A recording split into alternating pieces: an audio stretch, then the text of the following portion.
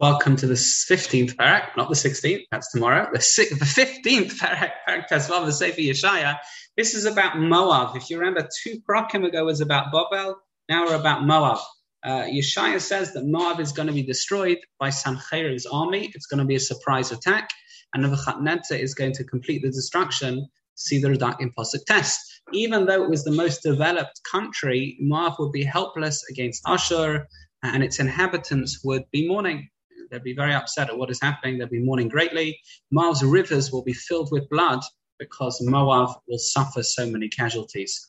Again, you see a Navi prophesying not just for Klal Yisrael, here not at all for Klal Yisrael, it's about the rest of the world. How so? I think 2 reasons. Firstly, because we believe that there is a map for other nations as well. The Sheva Mitzvot Bnei Noach. There is a place for them. The way Rav Dessler says it is they're the weak and we're Shabbos. They're supposed to build up the world physically, the infrastructure, and then we're supposed to put in the spiritual core, and therefore there is a place for them. They've also got to believe in Hashem. They've also got to be keeping the Sheva Mitzvot Bnei Noach, and of course Hashem is ruling over the whole world. That's number 1. Number 2 is, of course, what happens to them very much reflects us. What happens to them in the future in terms of their movements, who's going to be destroyed. Some of it is a punishment for attacking us. Some of them is a way to bring the Geula.